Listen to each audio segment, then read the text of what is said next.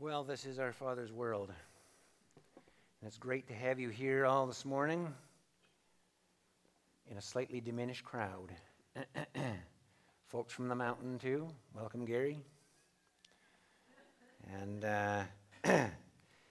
we are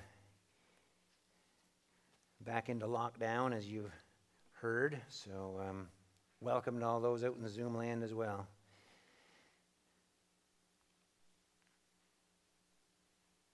I got word this week, I guess, that our friend Randy Lewin, who has preached sometime in this pulpit, you remember last summer anyway, and a few years prior to that, he is contracted COVID, so he and his wife are both in quarantine for the next 10 days, and I asked him about what was going on, and he said, well, he thought that he felt exhausted, and he felt a tightness in his chest and in his throat. He said it just seemed like a pretty bad cold, but he thought that he'd probably be all right. So remember Randy in your prayers. This morning, I wanted to take a little time, possibly because this was the beginning of another lockdown, and it seems like, I don't know if you are, but we're getting tired of this conversation.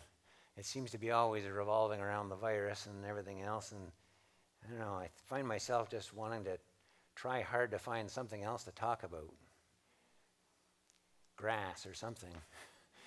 But anyway, so here we are, and I guess as we remind ourselves of some principles for Christian living, living the life in Christ is what I've thought the message should be. We do have to live in this world with all its sin and all its brokenness, but understand me when I say we don't have to live in the world with all of its sin and brokenness. The Christian very much lives a double life in so many ways. We're here, but our citizenship is not here. So I've chosen this passage from Matthew's Gospel, chapter 6. It's a short passage, right in the middle of the Sermon on the Mount, but I guess maybe I'll read from verse 5. It's an instruction about prayer. Matthew chapter 6. And when you pray, do not be like the hypocrites, for they love to pray standing in the synagogues and on the street corners to be seen by men. I tell you the truth, they have received their reward in full. But when you pray, go into your room, close the door, and pray to your Father who is unseen. Then your Father who sees what is done in secret will reward you. And when you pray, do not keep on babbling like pagans, for they think they will be heard because of their many words. Do not be like them, for your Father knows what you need before you ask him. This then is how you should pray. Our Father in heaven, hallowed be your name. Your kingdom come, your will be done on earth as it is in heaven. Give us today our daily bread. Forgive us our debts, as we also have forgiven our debtors. And lead us not into temptation, but deliver us from the evil one. For if you forgive men when they sin against you, your heavenly Father will also forgive you. But if you do not forgive men their sins, your Father will not forgive your sins. I'm going to focus most of my attention actually on verses 10 through to 13. But I was reminded of a habit that I started up when I was probably, late teens, early 20s. It was an interest in the news. I guess there could be worse habits. It wasn't really that exciting, but particularly the CBC National News. It seemed to coincide with 10 o'clock, and since I mostly went to bed at 10:30, I could watch the national news on CBC and get a perspective of what was happening across the country. And then that way, if there wasn't much going on, I'd go to sleep without much on my mind.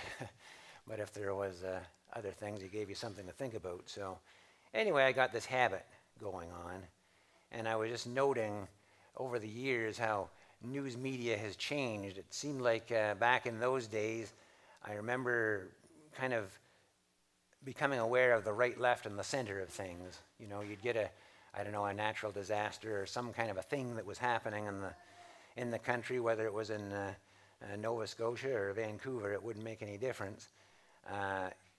They would do the same thing. They'd report what they knew about the event. Then they'd get a perspective from somebody over here. And then they get a perspective of somebody kind of in the middle. And then they get a perspective of somebody over here.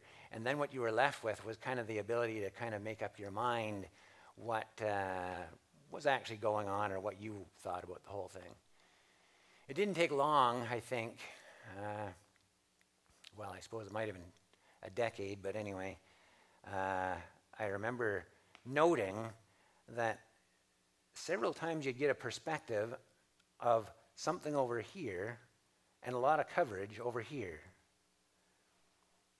Then when we went to this side, well, there was very little coverage, and sometimes there was even somebody that was in mid-sentence and they'd cut him off and you wouldn't get to hear everything that he said.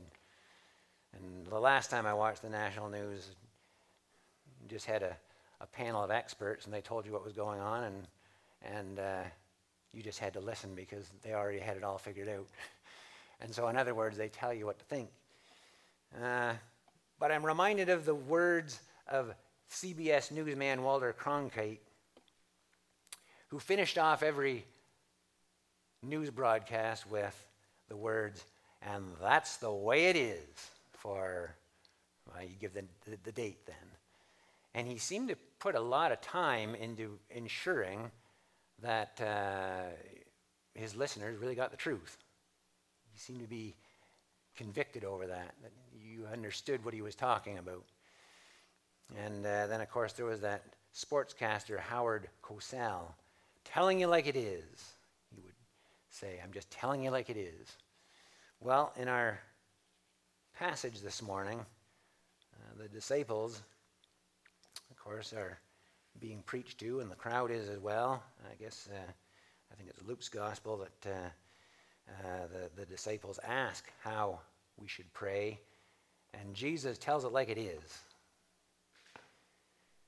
And being as our prayer life is a pretty good report card on how we're doing with our relationship with the Lord, it seemed like a good place to come into this. So first of all,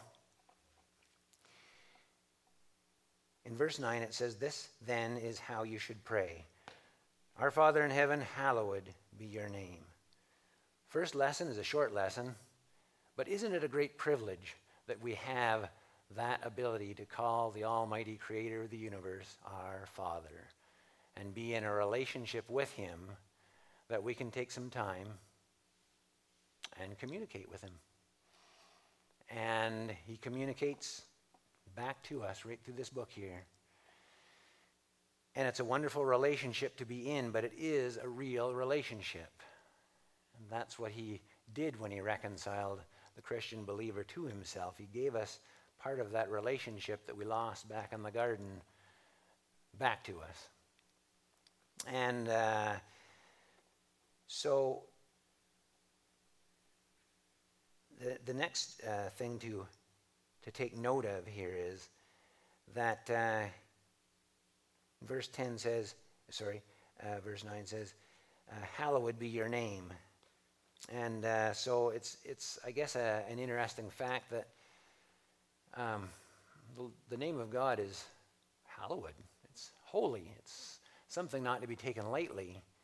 But for the Christian believer, you can take that on your lips and you can speak to Him in a I guess a praiseworthy manner, and we have that relationship that just goes on. And we have that relationship, and we understand how great his name is. But this next phrase here, your kingdom come, your will be done. It's understanding that having given our lives to Christ, we also get the fact that we died to ourselves. So primarily our great interest, our great ideas of what we think we need or what we want and what we would like to see happen really aren't all that important. It's about kingdom purposes, and it's about what his will is in our lives, and I guess the understanding more than that what we're asking for, we can get a little idea of what might happen, but the Lord is able to work all things together for good for those that love him and are called according to his purpose. And he does this. So when we ask for things, sometimes he says yes, and sometimes he says no, sometimes he says wait.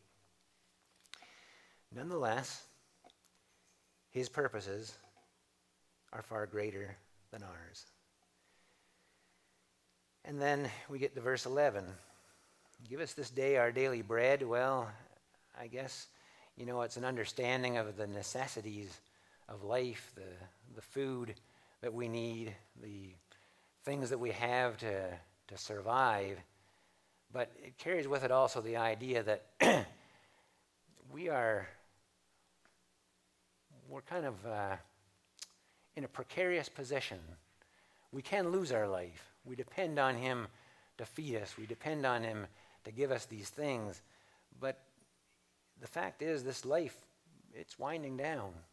And someday, we are going to find ourselves in a place where we're gone. And, he's the giver and he's the sustainer of life. But more than that, he is able to provide for our needs. But one of the greatest needs he provides for is the fact that we are in this relationship, and as Christians, we don't have any fear in this. We're in this redeemed state, in this kingdom of life that we live, and, we know that our death is imminent, but at the same time, it allows the Christian to take a very close look at the whole thing and say, well, it is, but hey, we belong to the Lord, so there really is no fear in this whole situation. So we know we have to face it someday, and it's there because of Adam and Eve's rebellion, and by extension, our own rebellion. They were warned back in the garden, and they were told, and they were threatened about not taking from the tree of the knowledge of good and evil. And they were enticed with the good life and the relationship with God that they had and that they already enjoyed. But one temptation, and they jumped at the chance for equality with God.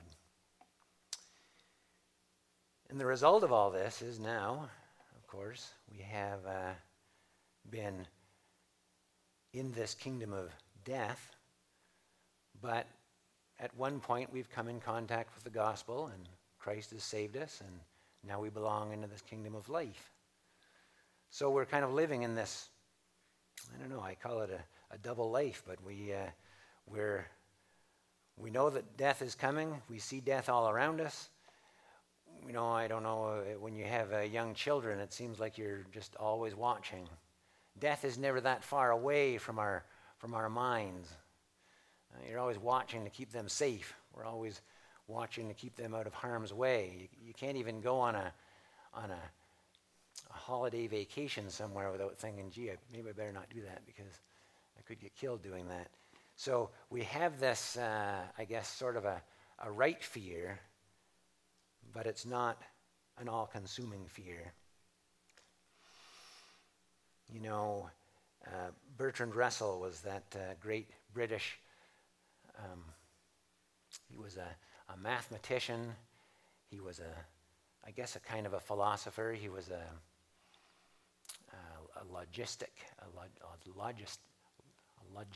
logician, somebody that thinks logically anyway. That's what he was. He received a lot of awards and was sought out by many for his opinions on things. But the one thing that Bertrand Russell was also was an atheist.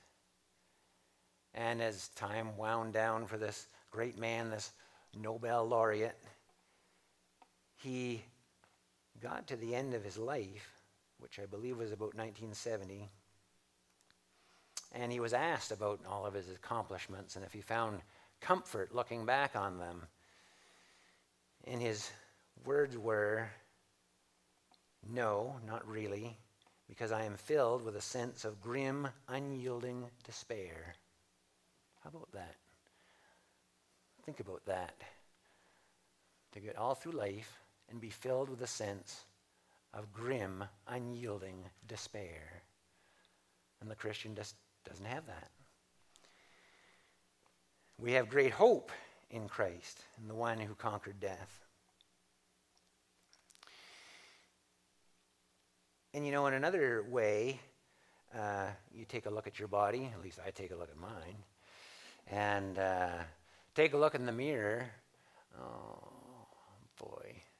Sometimes somebody will take a picture, and then I'm looking at the picture on their phone later on, and I see this rough-looking old character over there. And I say, wow, I know where that is. Who is that rough-looking old guy over there, and what's he doing wearing my clothes? And then it kind of comes to the reality that, that's somebody that I know very well. Well, the fact of the matter is that, we, in one way, are getting gray hair.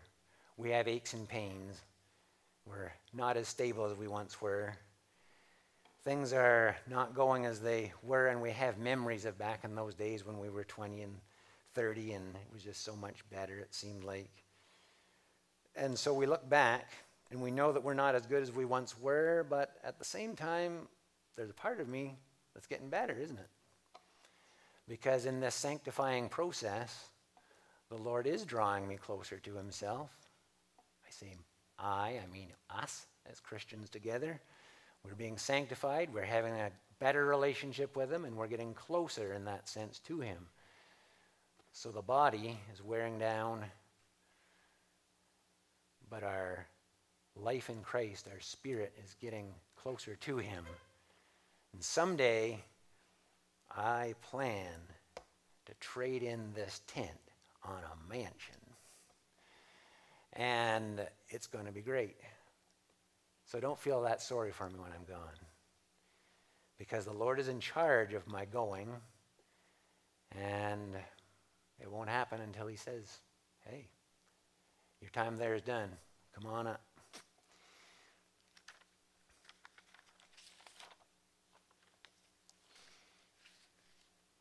Verse 12, it says, forgive us our debts, as we also have forgiven our debtors.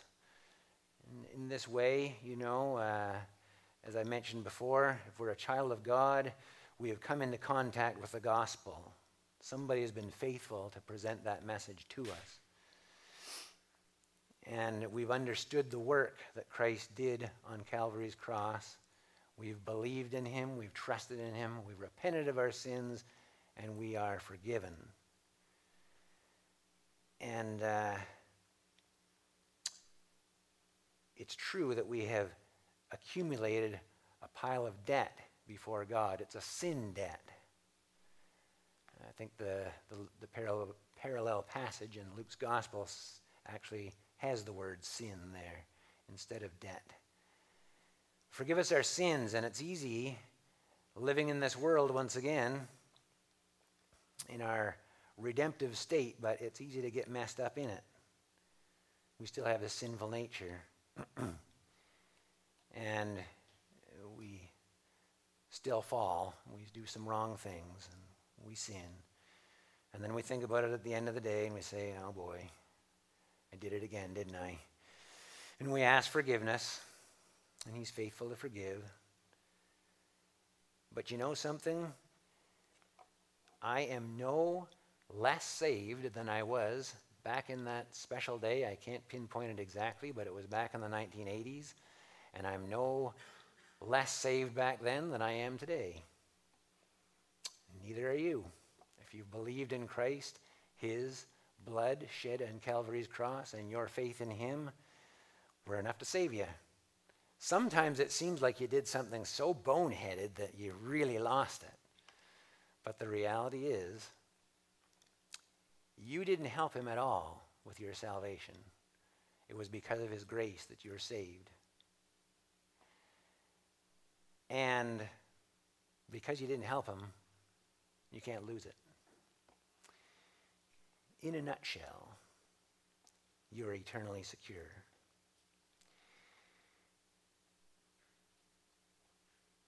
And you know something else? I'm no less saved than any of the greats.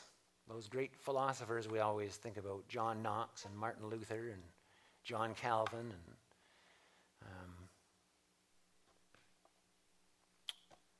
Chuck Colson, Charles Spurgeon. Let's put Billy Graham's name in there. All those guys that you just look at and you go, wow, they're such spiritual giants. We're no less saved than they are. Still saved by grace. And we're on a level playing field in that manner. But there's something else here. As the verse continues, it says, also as we have forgiven our debtors. And at a quick glance, we can walk away from that and say, well, I mean, God's forgiven me.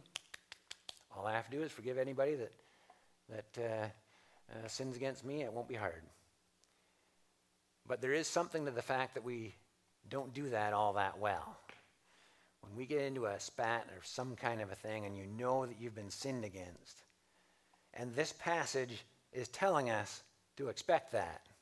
You are going to be sinned against, and somebody else is going to rack up a debt against you too. And you are going to be in this position where you're going to have to forgive your parents, your siblings, your children, your neighbors and friends, your church family. They're all going to do something wrong against you. And there's a part of us that always likes to kind of grind around what they said or did or something like that, and we grind it through our minds and we think, oh boy, they've really injured me this time. But you know something, we have to recognize that we're not in a position to hold that over anybody. You recall that parable in Matthew's Gospel, chapter 18. I'm going to start reading in verse 23. Therefore, the kingdom of heaven is like a king who wanted to settle accounts with his servants. As he began the settlement, a man who owed him 10,000 talents was brought to him. Since he was not able to pay, the master ordered that he and his wife and his children and all that he had be sold to repay the debt. So the servant fell on his knees. Boy, there's a picture of repentance. He fell on his knees before him. Be patient with me, he begged, and I will pay back everything. The servant's master took pity on him, canceled the debt, and let him go.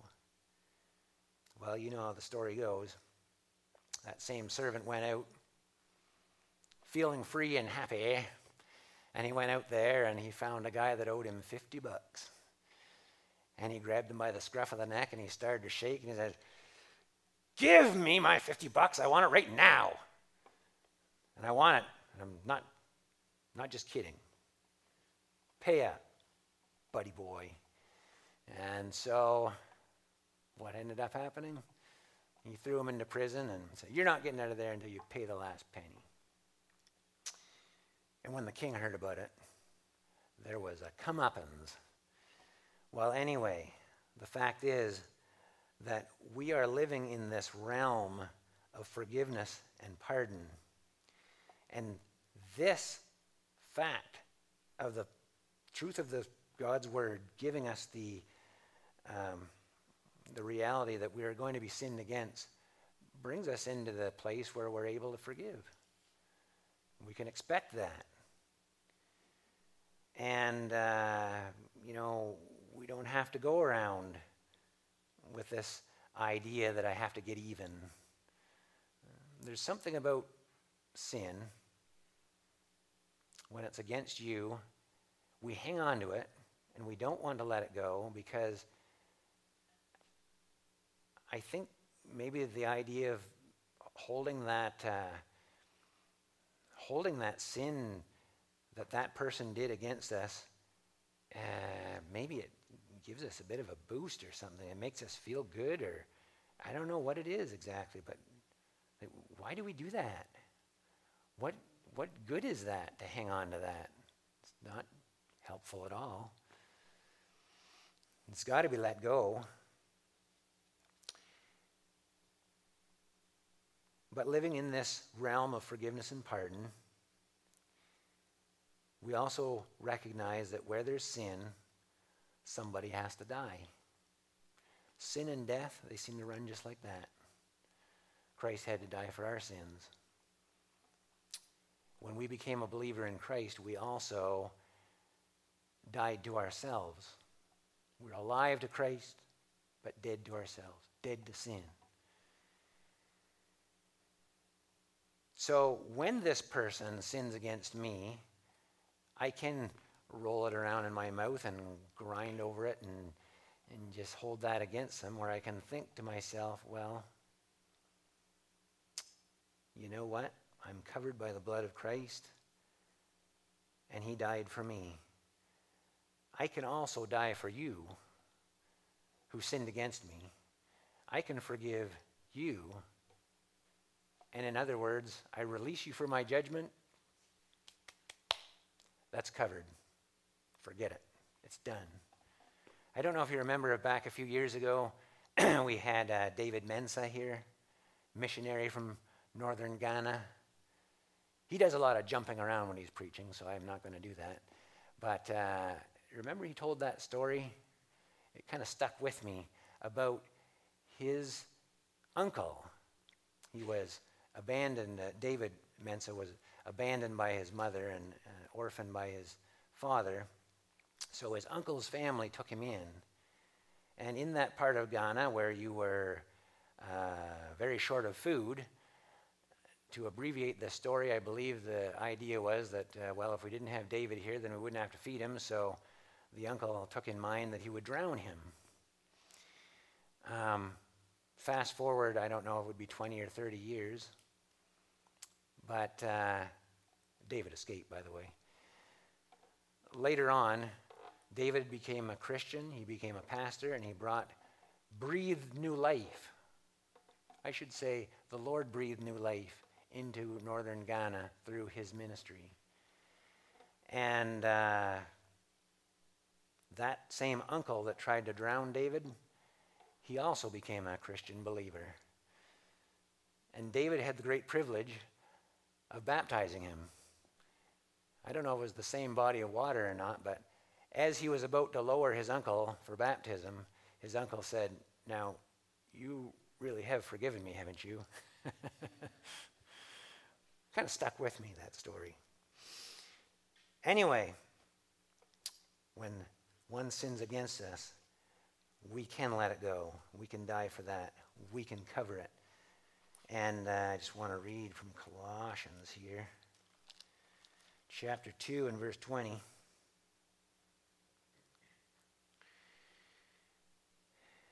Since you died with Christ to the basic principles of this world, why, as though you still belong to it, do you submit to its rules? And then again in chapter 3 and verse 3. For you died, and your life is now hidden with Christ in God.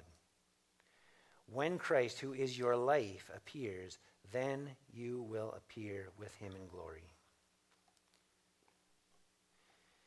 So I don't need to rehash, go around making sure that my story, my side of the story is known, making sure that that person that did something bad to me is, hauled up on the carpet or anything else, and everybody finally realizes, and I win the court of public opinion, and they say, yep, that guy was wrong and you were right. We don't need to do that because this new life in Christ gives us the freedom to let it go. Well, moving right along to verse 13. And lead us not into temptation, but deliver us from the evil one. Something else this mindset does, this mindset, this new life in Christ, it makes us aware of the fact that there is also another kingdom going on. There's a very real devil. The life of faith recognizes that. You can't just discount him and think that he doesn't exist.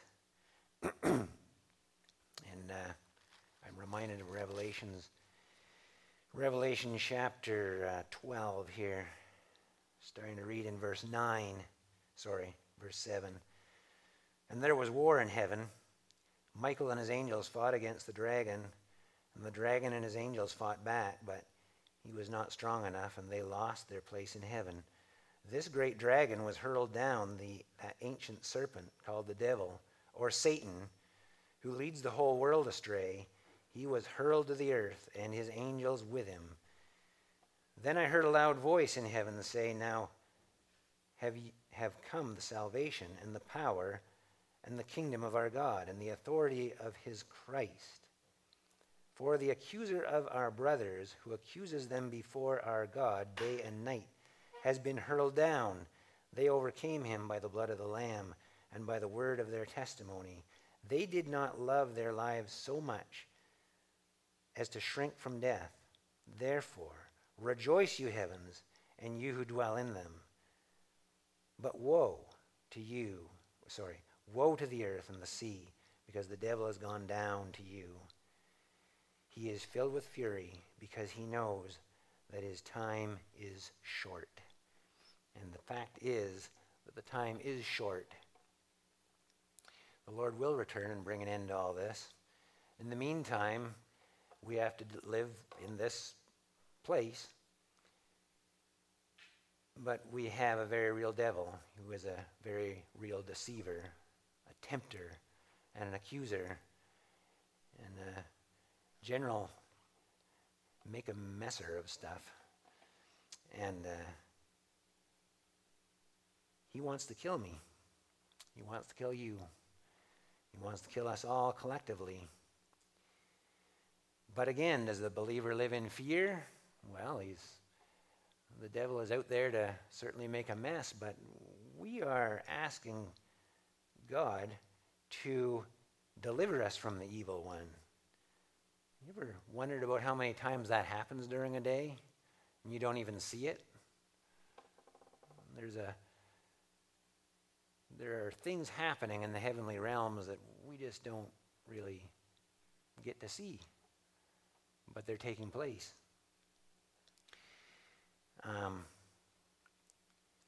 In 1 Peter 5 and verse 8, it says, Be self-controlled and alert. Your enemy, the devil, prowls around like a roaring lion looking for someone to devour. Resist him, standing firm in the faith, because you know that your brothers throughout the world are undergoing the same kind of sufferings. And the God of all grace, who called you to his eternal glory in Christ, after you have suffered a little while, will himself restore you and make you strong, firm and steadfast. To him be power forever and ever. Amen. It's one of those things that, you can recognize that the Lord is very active. Oh, I'm not saying the devil's not active, but the Lord is more active and much more powerful.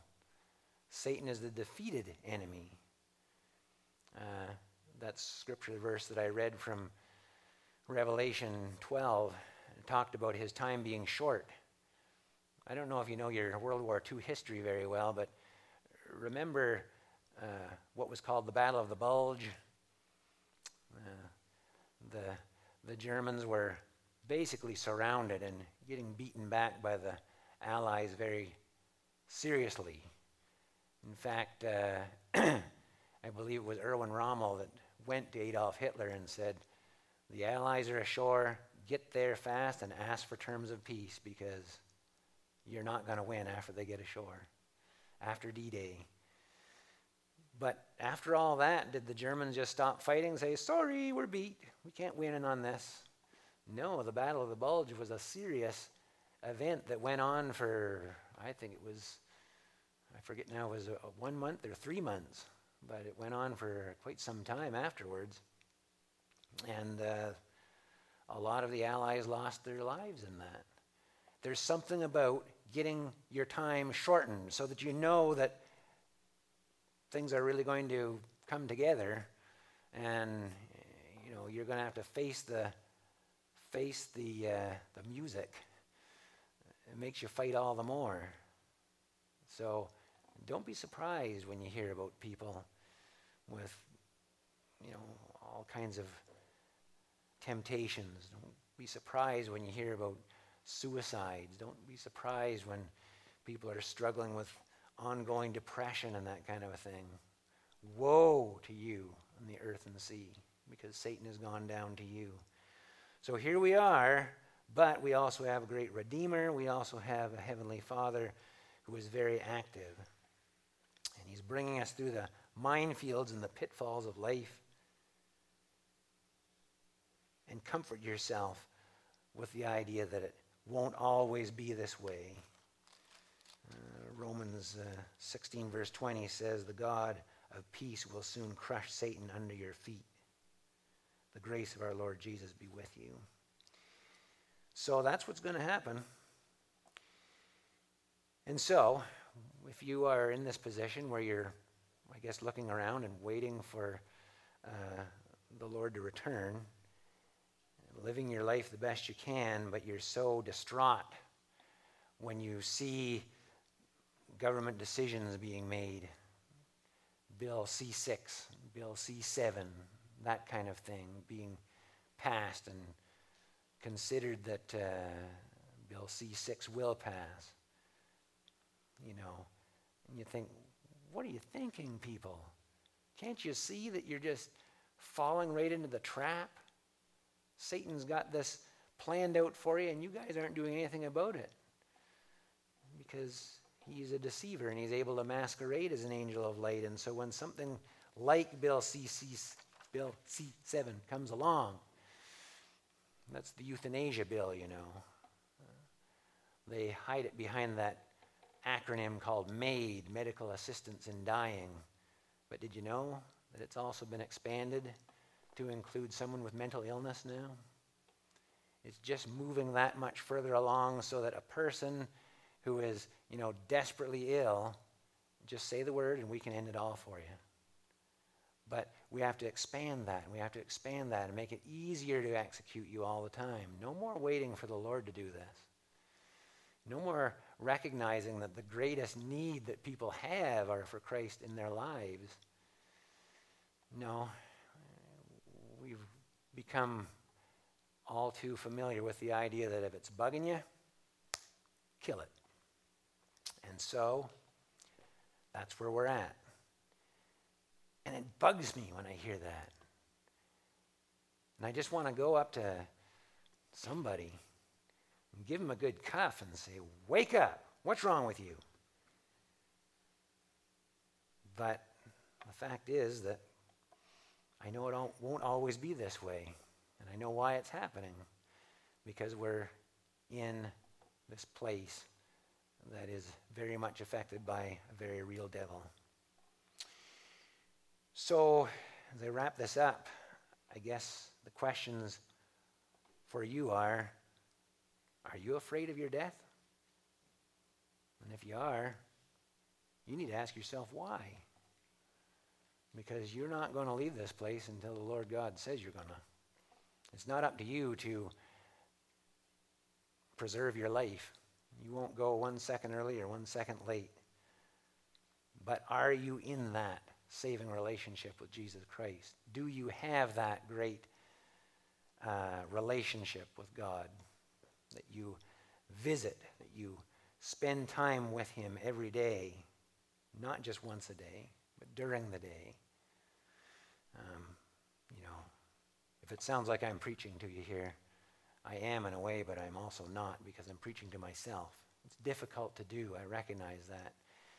You get wound up in your own little things you're doing, and it's easy to kind of put God on a back burner or put him someplace where you're not really thinking about him very much, but he's there with you all the time. And what about you? Are you afraid that the sin that only God and you know about, he'll eventually say, yeah, well, that one I'm holding for a special time, and now you're going to get it. It's not the way it goes. Your sins were covered, and you were judged for your sins at Calvary's cross, and you won't ever stand judgment for those again. You're justified. You're reconciled, and you live in a state of perfection before God because the one you believe in, our great Savior, Christ, was also perfect. And your sins are covered by his blood. What about those other guys that you're not forgiving, that you're hanging on to something? Well, just remember that passage from Matthew 18. And like David Mensa said about his uncle, let it go. Got to let it go. And are you irritated, like I am, by those things that you see that take place around you? So, obviously, Satan's handiwork, dressed up to appear like something right and good. But remember this, it won't be like this forever. And greater is he that is in you than he that is in the world. Father, we're just thankful this morning as we trust you. We can come to you. We are able to recognize that there is no greater power. There is no greater Savior because there is no other Savior. The one that you gave us, the way that you planned this out way back in the Garden of Eden, that we would be reconciled to you through that one who is Christ. Lord, we pray that you would increase our faith, that you would make him more real to us, that you would make us more aware of his activities around us, and that daily we would get into the habit of communication with you. We give you thanks for this opportunity of worship today. And there's no greater place to be on a Sunday morning. We pray for direction in the days ahead for our church, for this business with the lockdown and whatever else has to happen in the days ahead. Lord, we know that you are over all of this. And we don't ask for it, this virus business, to just come to an end suddenly, because we know that you are accomplishing something through all this. And I don't really know what that is, but we know that you do. So we rest in that goodness. We rest in your truth. And we are comforted by the fact that you are great and that you are in us. We want to remember our friend Randy Lewin this morning and his wife Allison as they suffer with this virus. We ask that you will be very near to them, that you will comfort them from this time where they will be worshiping on their own today. But we do pray that you would bring healing to them and restore them to their ministry that they have. We're just grateful for the relationship that we have with them. But more than anything else, we are grateful for the relationship we have with you this morning, because we ask it in Jesus' name. Amen.